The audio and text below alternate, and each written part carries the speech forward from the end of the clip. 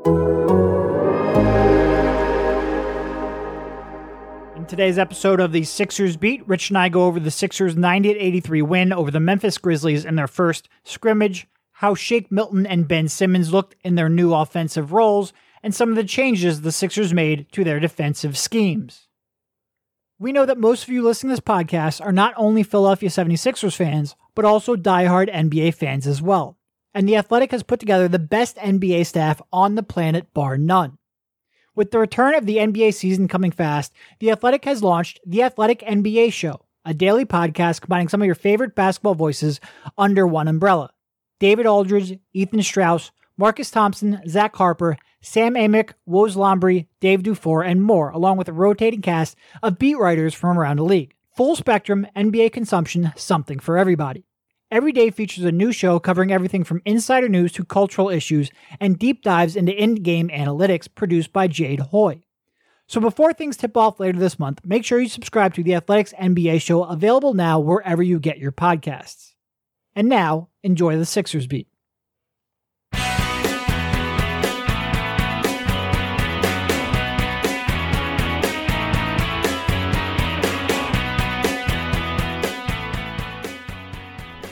All right, welcome everybody. This is Derek Bodner, joined by Rich Hoffman on the Sixers Beat, a part of the Athletics Podcast Network. Rich, we had you could very clearly, a little too prominently, and we'll get to that, hear balls bouncing and sneakers squeaking. Basketball is back in our lives. How you doing? I'm good, man. It felt great to hear Mark Zumoff and Ala Abdelnaby's voice. Again, it felt like home. You take these things for granted, and then a pandemic comes and you don't get to hear these things for 4 months. I mean, this was longer than a normal off season. Oh, far. Yep. And it was just, it's obviously still really weird. We have Zoom post-game press conferences, and the Zooms are the track record right now on the Zooms are not great, but we're making do. Had a little bit of technical difficulties today, but they are making it work. Yeah. But just having that basketball to watch and analyze again, it felt great. And after, in the lead up to the regular season, you can watch practices. Sometimes they'll let you watch some scrimmage. There's the thing at the Blue Coats arena where they have it's the blue-white scrimmage. Sorry. My brain was pretty scrambled there. But, you have these kind of morsels that we haven't really had, it's just whatever, as I said, last podcast, doctored video that the Sixers give us. And, I guess it wasn't doctored because he's shooting. He is shooting threes. And I guess we should just get into that right away. It is so weird though. Like, today for me represented a sort of only in one facet of my life, and in a relatively not for me because it's my career, but for most people, a relatively unimportant facet of their life. It was a return to normalcy.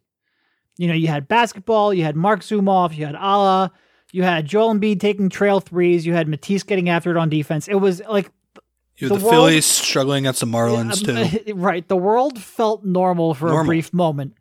But what we're going to spend most of this podcast probably talking about is something that was very not normal.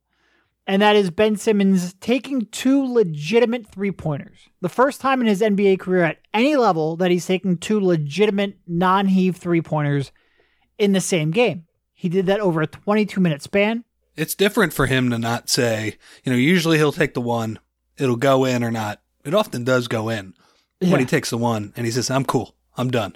Yeah. Now, I don't know if it's because he missed the first one or whatever reason, but something inside him prompted him to take a second one. And that's, like you said, that's something we've never seen. Notable. Now, both of them, like Slow-Mo even had a little mini closeout, not a real closeout, but he at least started wandering over towards him as he was shooting it. These were very normal shots, and that's great. That's wonderful. Am I telling you that he's going to take that same shot in the first round of the playoffs when Jimmy Butler's taunting him to take the shot? I don't know. Am I telling you that after missing 5 in a row, he's going to take that shot? I don't know. But that was a normal looking basketball shot, both of them, that came within the flow of the offense and looked like he had been practicing it. And I know we said this after the Knicks shot. I know we said this after the Cavs shot. So if you're sitting here listening to this and saying, yeah, but I get it completely. You're yeah-butting yourself. I know. I'm listening to myself, statement. And I know how I sound. But it did look like he was comfortable taking that shot. And maybe the no fans in Orlando has an impact. Maybe just the fact that he spent the last 4.5 months has an impact. I don't know. I'm glad to, like, the way I sort of phrased it in my article is I can't tell you that this is a page being turned in Ben Simmons' career. But it's sure as hell better than the other option we had, which was him not taking any in this scrimmage, so I will take it. It's just like Elton Brand said at Christmas. Well, if you're not going to shoot them now, you're probably not going to shoot them in the playoffs. And, of course, he went 2 months after that until he got hurt by not shooting them. And there's a lot less time before the playoffs. But if you're not going to shoot them in a scrimmage game with 10-minute quarters in your first game back when everybody's, there was a little bit of a spring training vibe in that game, then when are you going to do it? So I do think it was obviously a great sign. I would say just as good of a sign as him shooting was I rewatched the first 2.5 quarters.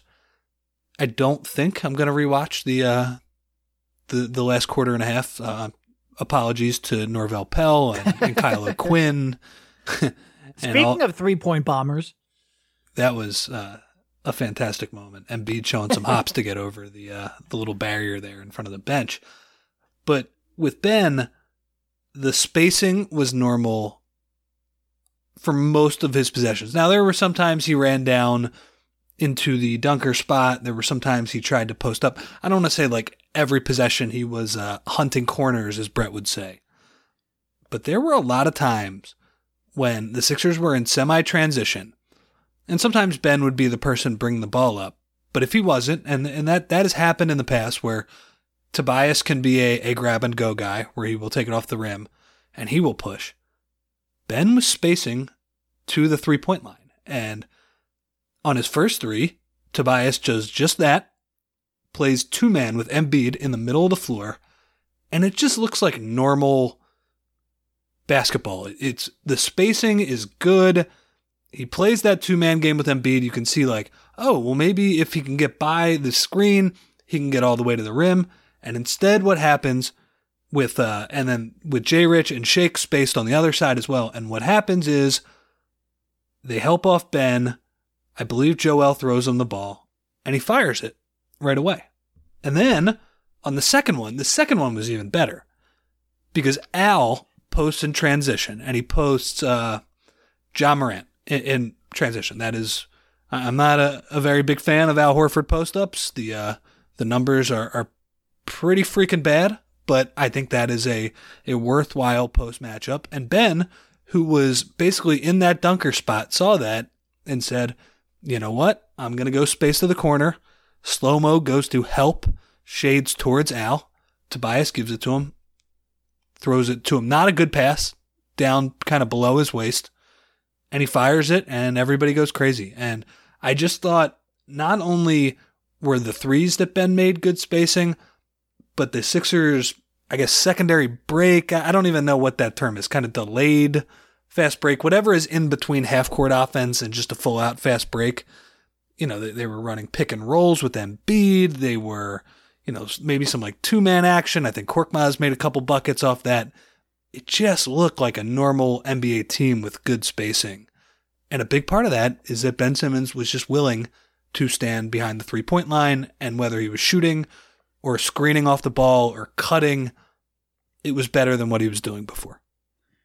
Before they start playing regular season games, so after these next two scrimmages, we're gonna have to set an over/under for Ben Simmons 3-pointers in the 8 regular season games. We're gonna have to see how optimistic we can get.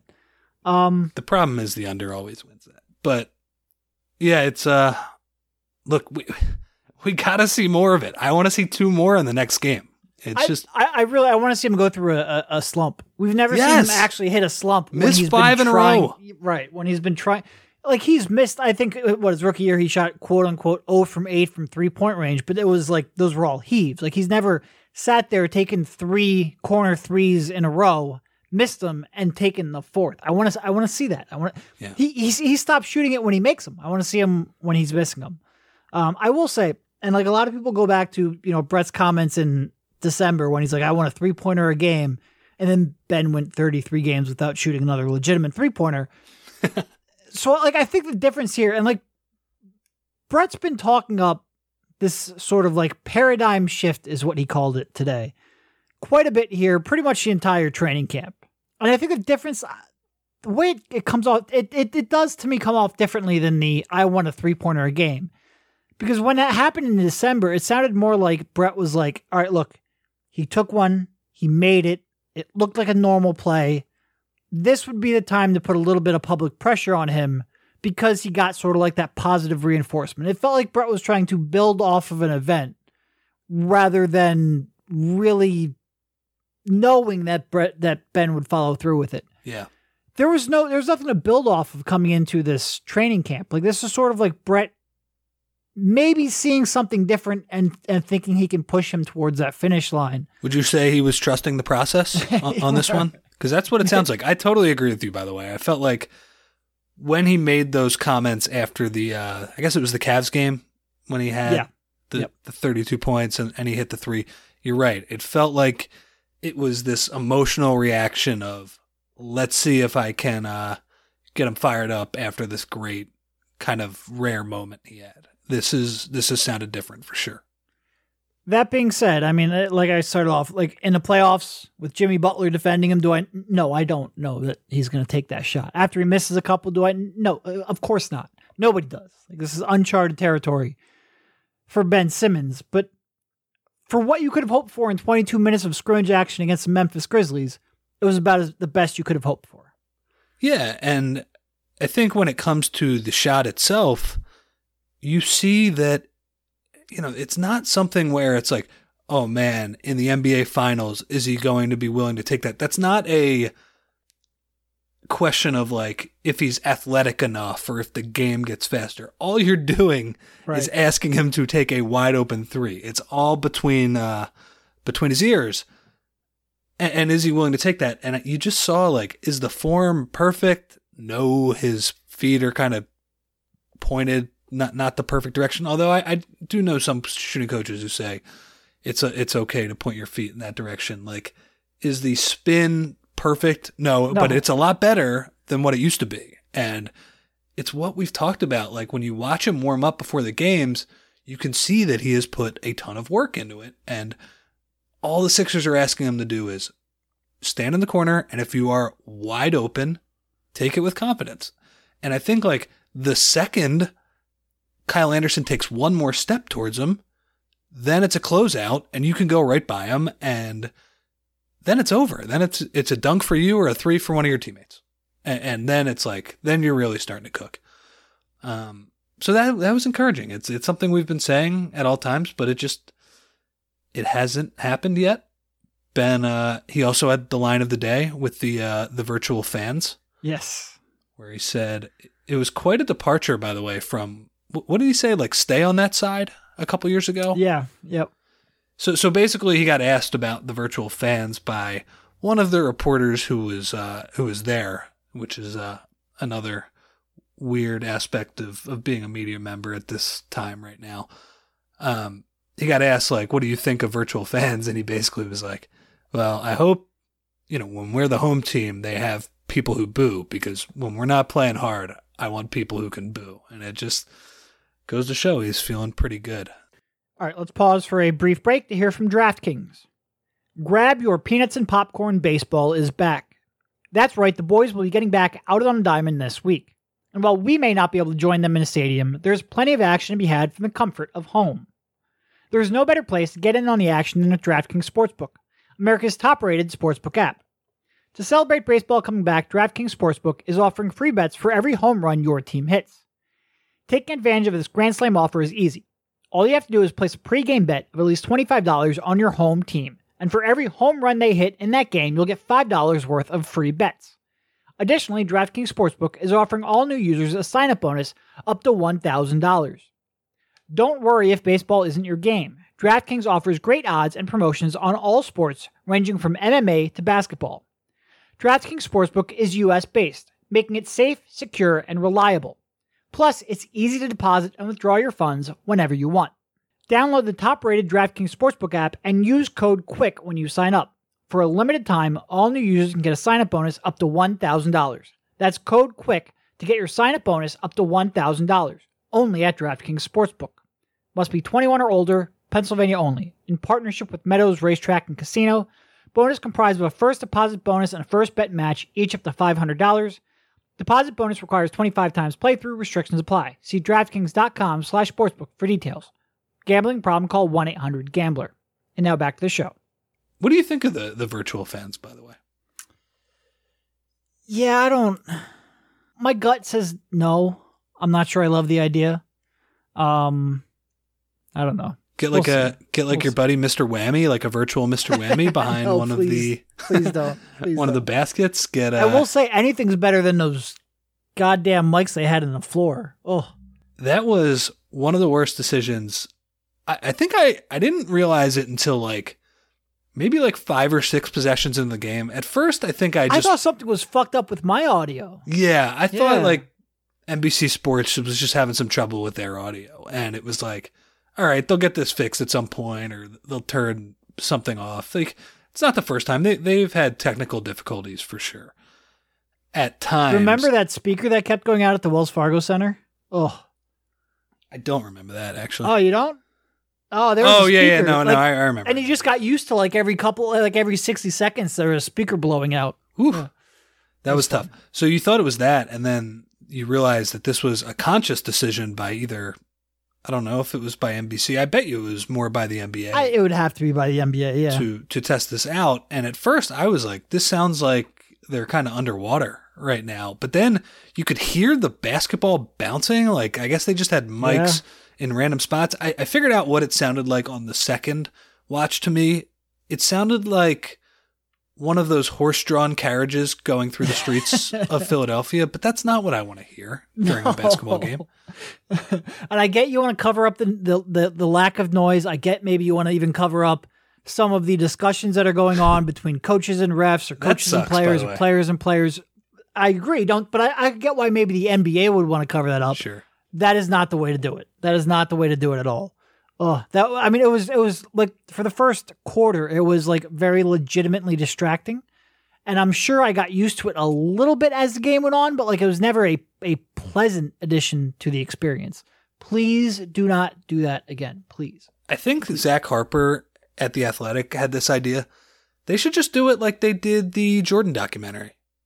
On ESPN2, they have the family version where, I don't know, they have the fake crowd noise. But on the regular ESPN, come on, let's make it HBO. I want to hear all these guys cursing at each other, yelling at the refs. I want to hear the shit talking. That would be the best. But it seems like they don't want that, which, while I'm not for, I do understand, but there has to be another way besides that. I don't know what it is. Just do the fake crowd noise if that's the case, because whatever that was is... it's no good. What did you think of, besides Simmons shooting the threes, what did you think of their usage of him as the 4? Something we've talked about a lot, but it was our first look at what that actually looks like. Yeah, I haven't got a chance to rewatch the game yet, but I think the first sort of minute of that game is pretty representative of why it's probably not quite as big of a change as I think a lot of people are making it out to be. I think Ja Morant makes a free throw. Simmons inbounds the ball to Shake, sprints down to the elbow, and they basically run the offense through him. A screen by Embiid frees Tobias for a kick-out pass, pump fake, pull-up jumper. Simmons has his first of 9 assists on the night. Then they come down on the next possession. Valanciunas misses a 3. Tobias gets the rebound, and he immediately seeks out Simmons in transition, pushes the ball length of the court, draws a foul, so he's right away very involved in the first 2 possessions of the game for the Sixers. And after the game, Brett basically said, like, look, whenever the other team misses a shot, we're searching for Simmons right away. We're going to get the ball in his hands.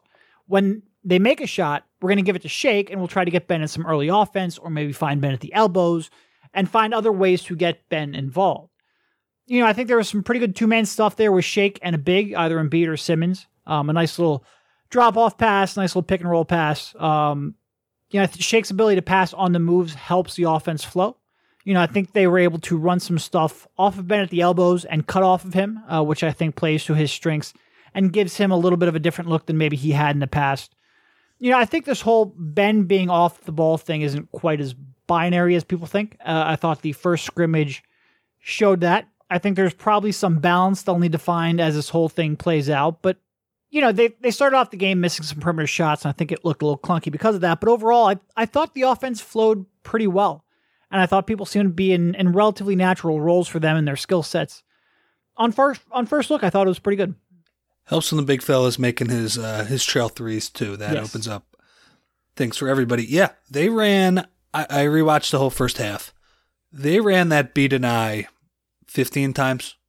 And sometimes they ran it to Joel, but most of the times they did it where Joel was the top big. He replaced him and Shake, kind of replaced each other, and he would set the wide pin down for Tobias, and then Shake would hit Ben at the elbow. And that's how they played. So, when you say that he's playing off the ball, really the first pass is to get him the ball, but it's at the elbow. Right. And that's a little harder to help off of, like Brett said after the game. It's a spot where you sort of, like, his defender needs to come out there and defend him at that spot. And you can still run a lot of screening action off of him. I agree. There was one play, I think it was one of the first plays of the game, where he basically ISO'd Slow-Mo one-on-one. I guess we should say who Slow-Mo is. Slow-Mo is Kyle Anderson. And he was guarding Ben for most of the game. And he ISO'd him, and after Ben kind of shook him and got into the paint, Valanciunas had helped so far off of Embiid that when Embiid did space the floor for three, like, look, he's open a lot on his threes. He was wide the F open on this one, and he knocked it down. And I just thought, like, that's good offense. That's what normal spacing looks like. And, I get that that you want Embiid in the post a little more maybe than what you saw, but for the most part, I liked how he was used, even Embiid. Like, felt like he took more jump shots than usual, but it was, like I was saying earlier, he was, being used as the pick and roll man in delayed offense. Like, it wasn't like lazy trail threes that he was taking, which sometimes he makes too. I mean, I don't want to say like that's necessarily the worst offense in the world, but you just want to see him active, and Ben was really good, and that's what they mostly ran. It felt like there were a couple times they, at the end of the first quarter, they put Alec Burks into the game. By the way, Brett calls him Alec Burke. I know. Sounds like Alec Berg, which is I think it's from Seinfeld or something. But that S does not exist. No. On his last name. The other thing he said too, which gave me flashbacks, he called Ja Morant Jar, which is what he used to call Okafor as well. Yep. So that was the Brett accent notes of the day. But I thought the offense flowed pretty well. Like, Korkmaz did some good stuff, got open a few times, and I think you mentioned it earlier too. They ran a play. No, they ran beat and I. And it was funny because did you see Shake was being guarded by Jaren Jackson the whole game, which was weird. And there was a play in the first quarter where he hits Ben at the elbow and cuts off of him, but Jaren Jackson ducks under at the elbow, and then Ben just like, all right, well, I'll just pitch it to Shake. Shake gets his feet set, fires away, and he drills the three because Jaren Jackson is like way under. And I know he's a long defender, but allowing Shake just even a little bit of time to get the old puppy set and fire away, you see the theory of why Shake is such a good fit for this offense. Because honestly, if they do that shot that's 40 to 45% of the time that's going in. That is good freaking offense, and he's going to make that shot. And I think what is the other benefit of running that play is the basic framework that Shake toward the league up for a week on that West Coast trip. And the only difference now is that instead of Horford, it's Ben Simmons who he's running it with. So, yeah, a lot of honestly a lot of positives from the first game. We joked that, you know, championship if they win, trade everybody, fire everybody if they lose. But from what we saw, like, you know, I think in the second half things got a little ragged, but for the most part, I think mostly everybody who played, you know, Horford, I didn't love him. It'd be nice if he could make a layup and not clap after he misses every once in a while. But for the most part, layup clap is a very quintessential Horford move. He does it every time too. Every time. Yep. Do you think it's just like a natural reaction for him, right? Yeah. It's not a conscious decision. It's just an instinctive, like, oh shit, I've been doing this for the last 20 years. Gotta clap. No, it was, and like that point you make about a 45% look for Shake. Like that's why, you know, I wrote recently about like in a mailbag, am I confident he's going to be a long-term starter? I don't know, but I do think because he has that off-ball skill set, like if you were going to tell me like, what's your confidence that Shake is going to be the team's primary ball handler and lead initiator with a heavy dose of pick and roll for the next 10 years, we have to see a lot more out of Shake to make that proclamation right now. Like that is a very tough role to succeed in. There's a very select few people who can do that efficiently when they're the focal point of an opponent's scouting report. We just needed to see more out of Shake. But because he can also then slide over and play sort of like that combo off-ball role, and because he can be efficient in that role, then it gives you a lot more like, okay, maybe he doesn't work out as this, you know, Chris Paul, obviously, but like this Chris Paul type point guard. Great. He doesn't need to be, because I'm very confident he can be that catch and shoot shooter.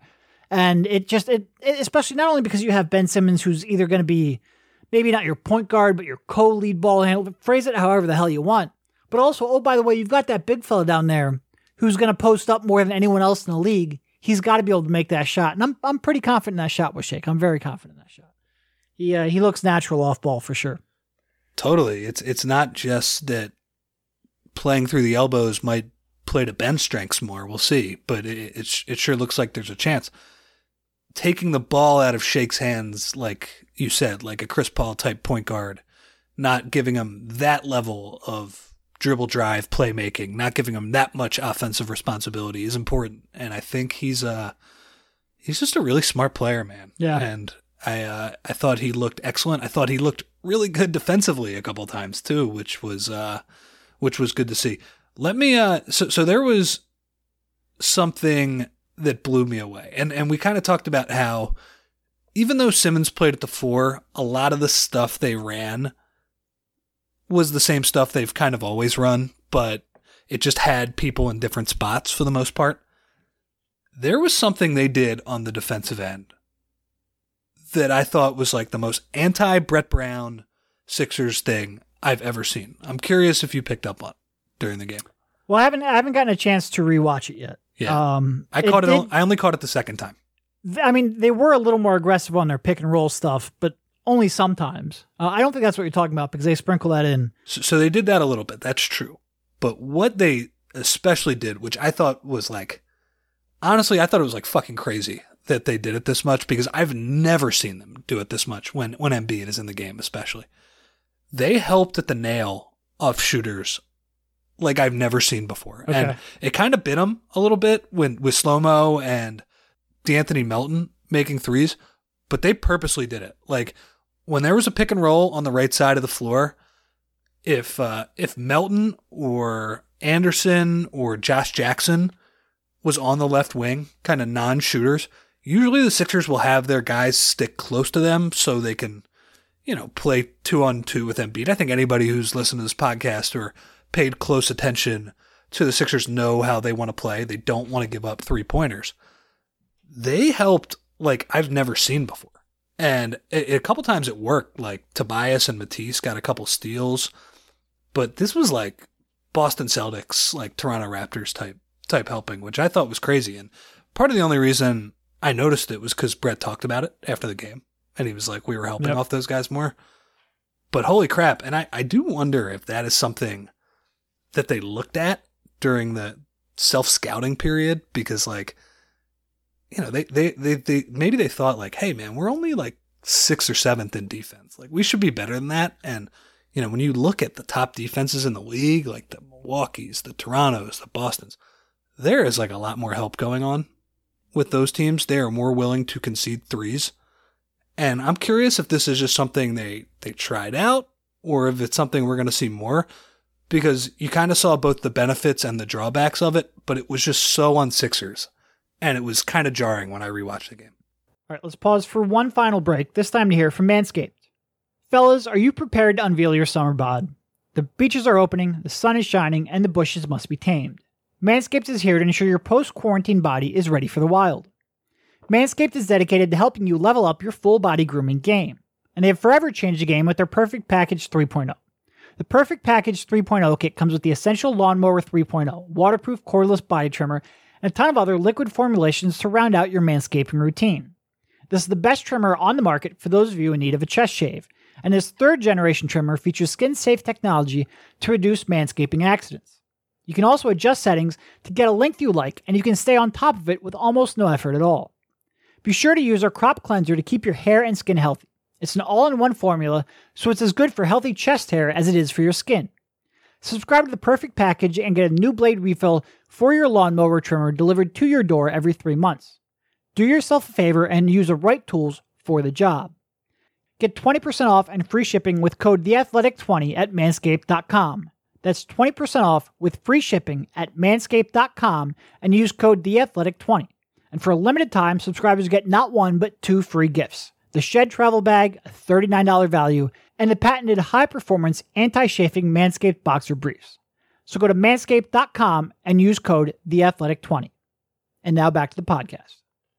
Yeah, I mean, there's, like, we've mentioned this in the past, but, like, they've been more willing to alter their scheme in the playoffs the past couple of years than they are in the regular season. Like, the regular season, they've been pretty locked in. Last year in the playoffs, where that was, you know, top locking Joe Harris, or whether it was helping off of Pascal. Like they did change things up a little bit, but yeah, to do that in a regular season, to make it a change that drastic, and like you said, that's a very big conceptual shift from the way that they typically it's so do. Like different. They take pride in the fact that they don't allow very many 3-pointers. It will be interesting to see if they continue doing that, you know, throughout not only these scrimmages, but the regular season and in the playoffs. Like, that would have been an adjustment that would have been even surprising in the playoffs, but certainly to start doing it in a regular season is not like them. So, yeah. Yeah, I mean, but then again, you also don't have a 4.5 month break in the middle of a season normally, too. So it might be something they have to do in the regular season because, like you said, it's just so foreign to what they used to do. And you're going to screw that up a couple times here in the first couple of weeks that you run it. So why not have it do it now? Yeah, and they did. But like to see Tobias and I'm trying to think who some of the other players were, like Shake and J Rich a couple times, to see them help like you're watching Fred VanVleet or Jason Tatum or somebody was. I know it's like it seems like a small thing, but it's just completely different than the way they play defense, and I have never seen them help at that level. So, yeah, that'll be interesting. But I think for the and I guess the idea there is you don't want to give up threes, but you're willing to give them up kind of selectively to bad shooters. But right, that was interesting, and I mean their defense was really good for long stretches in the first half, especially, of course. Yeah, somebody who's pretty important didn't play in the second half. But, which I was a little surprised about. Brett did mention that he was targeting 18 to 20 for Joel. He ended up only getting 12 or 13, none of which in the second half. Probably just saw what they needed to see out of the starting unit in the first half and called it a night. We should probably go to Shake for a little bit, how we thought he did in that. We sort of did. I guess we sort of moved on. He did make a couple of real nice bounce passes. Real nice passes to rollers, passes on the move. There's a I mean, you touched on this. There's a poise and an intelligence. Like he reads situations pretty well, and having another one of those guys who can shoot and make decisions it's nice. It's nice. What he is really good at, and it kind of is what we were talking about earlier about not giving him the ball at all times. He is really smart at reading where his defender is playing him when he's running off a screen. Mm-hmm. Kind of like, I mean, it's kind of like what JJ would do or what Ray Allen would do. You know, if they shoot the gap, you fade. If they trail, you curl. That type of thing. It's a little different with him because he's not running a million miles an hour off screens. He's getting them at weird angles. He's getting dribble handoffs. He obviously can do more off the dribble than those guys. But he's just like, it's kind of like I was saying when Jackson went under that screen.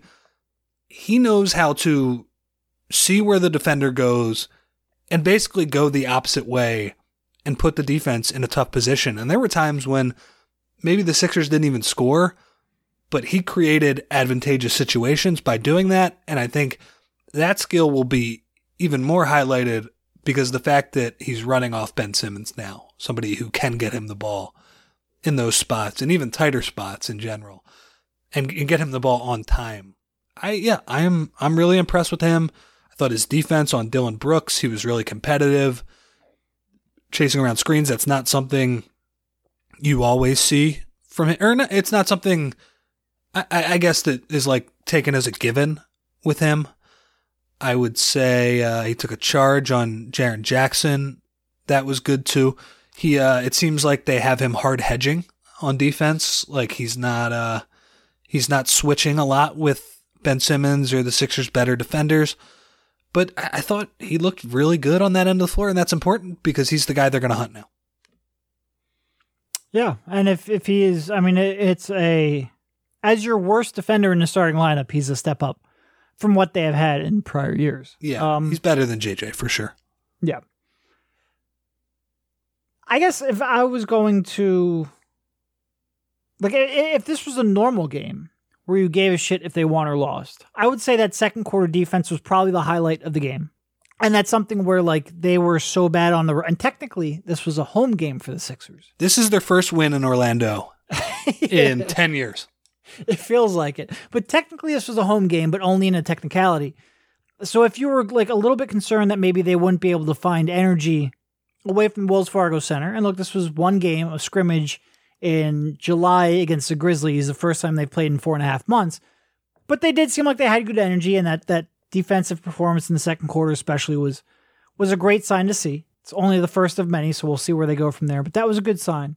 Overall, there really wasn't a whole lot for me to nitpick. No, I guess you could perhaps say Horford didn't play great. I mean, I actually thought he looked fairly... Physically, he looked okay, yeah. But it is surprising that he spent so much time with Embiid after Brett earlier in the week, pretty much admitted that they hadn't practiced together at all during camp.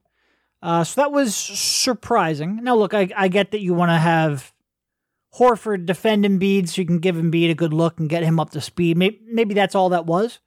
But I certainly was not expecting that much Horford and Embiid minutes right out of the gate. And it'll be interesting to see whether or not they change that up. Mike Scott, I don't believe, played it all in the first half. Did come in the second half.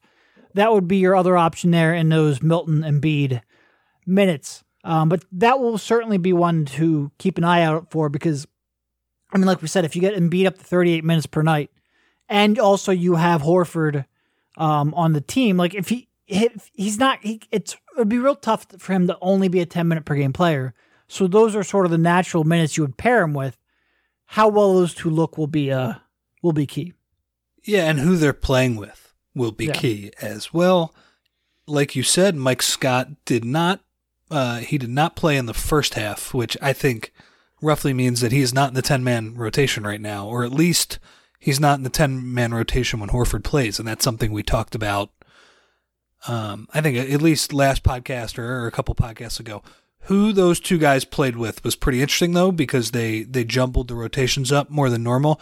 Josh Richardson was not tethered to Embiid at all times, so in those minutes it was Milton, Korkmaz, and Thibault were the three guys who played with them.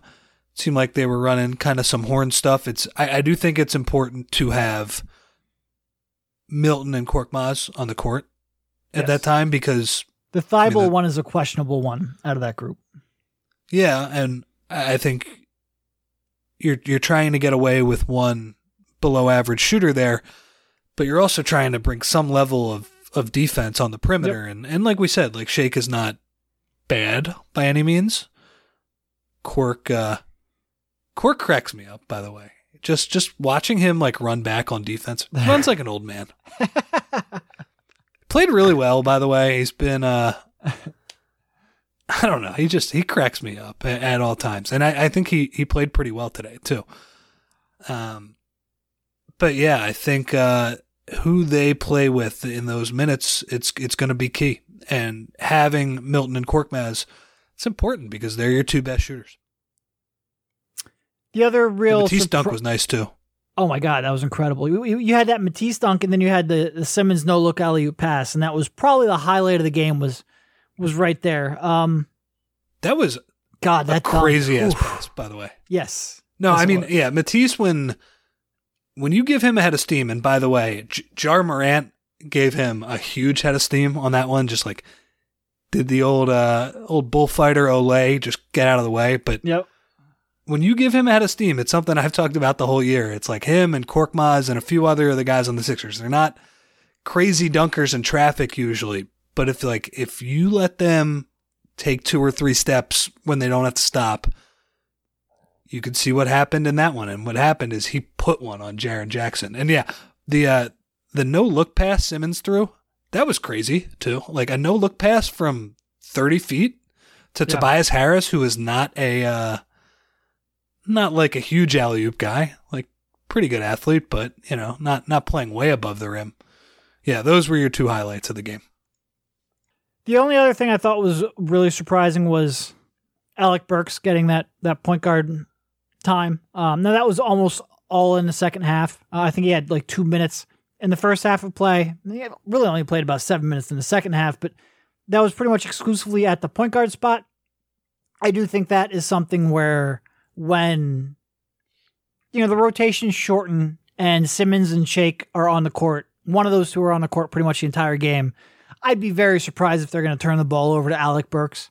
That seems like a scrimmage expanded rotation. If Burks does sneak in the lineup, I think it would be all and look, these positions aren't as defined as we're making them out to be, but I think it would be more of an off-ball role. But they did put him in the middle of the court with a lot of middle pick and rolls, and he had some success, played well, certainly acquitted himself well if he is going to earn more time. I think that's just the one where I look at, though, and I go, I'm not sure I see this sticking going forward, but so far. It's tough, though, when Shake is A, in the starting lineup, and B, the backup point guard when it's Embiid and Horford. Somebody has to take those point guard minutes in the middle, and maybe it's Simmons. Maybe you do that, but I really like the look of, and it's like literally the simplest play in basketball. It's just spread the floor, 2 shooters on the weak side, 1 in the corner, pick and roll on the right side with Ben Simmons as the roll man.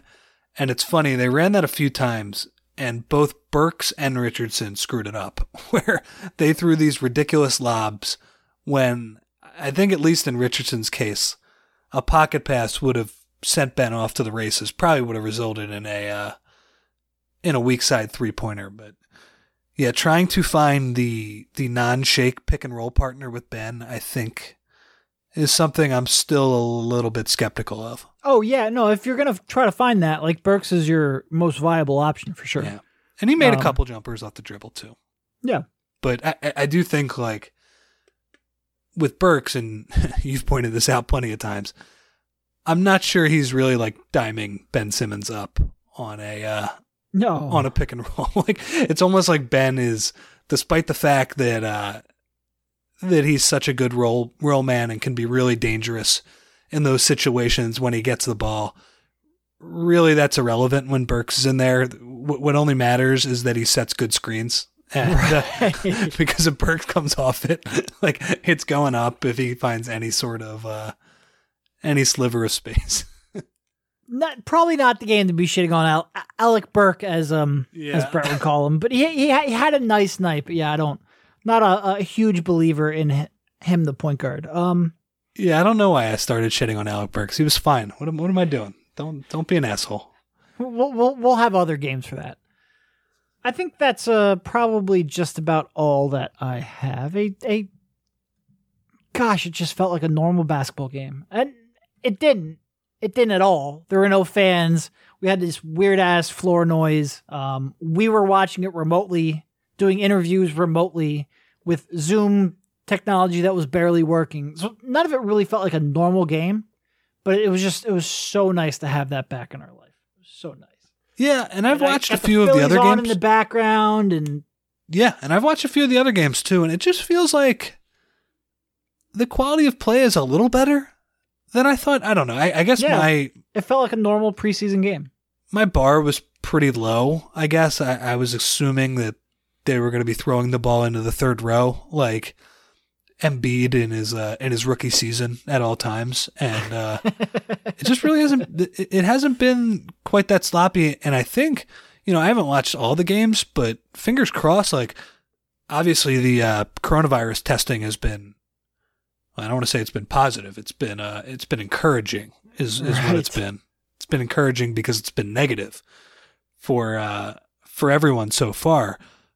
But I don't think I've seen any soft tissue like injuries yet, and I guess that can still happen in the coming games. You don't want to jinx anything, but nobody pulled a hammy in this one for sure. I mean, look, you've had a 4.5 month layoff, and they looked like NBA basketball players. That is a huge win for sure. All right, I think that's probably a good enough place to cut it off. Thank you, Rich, for jumping on, and we will talk to you soon. See you, man.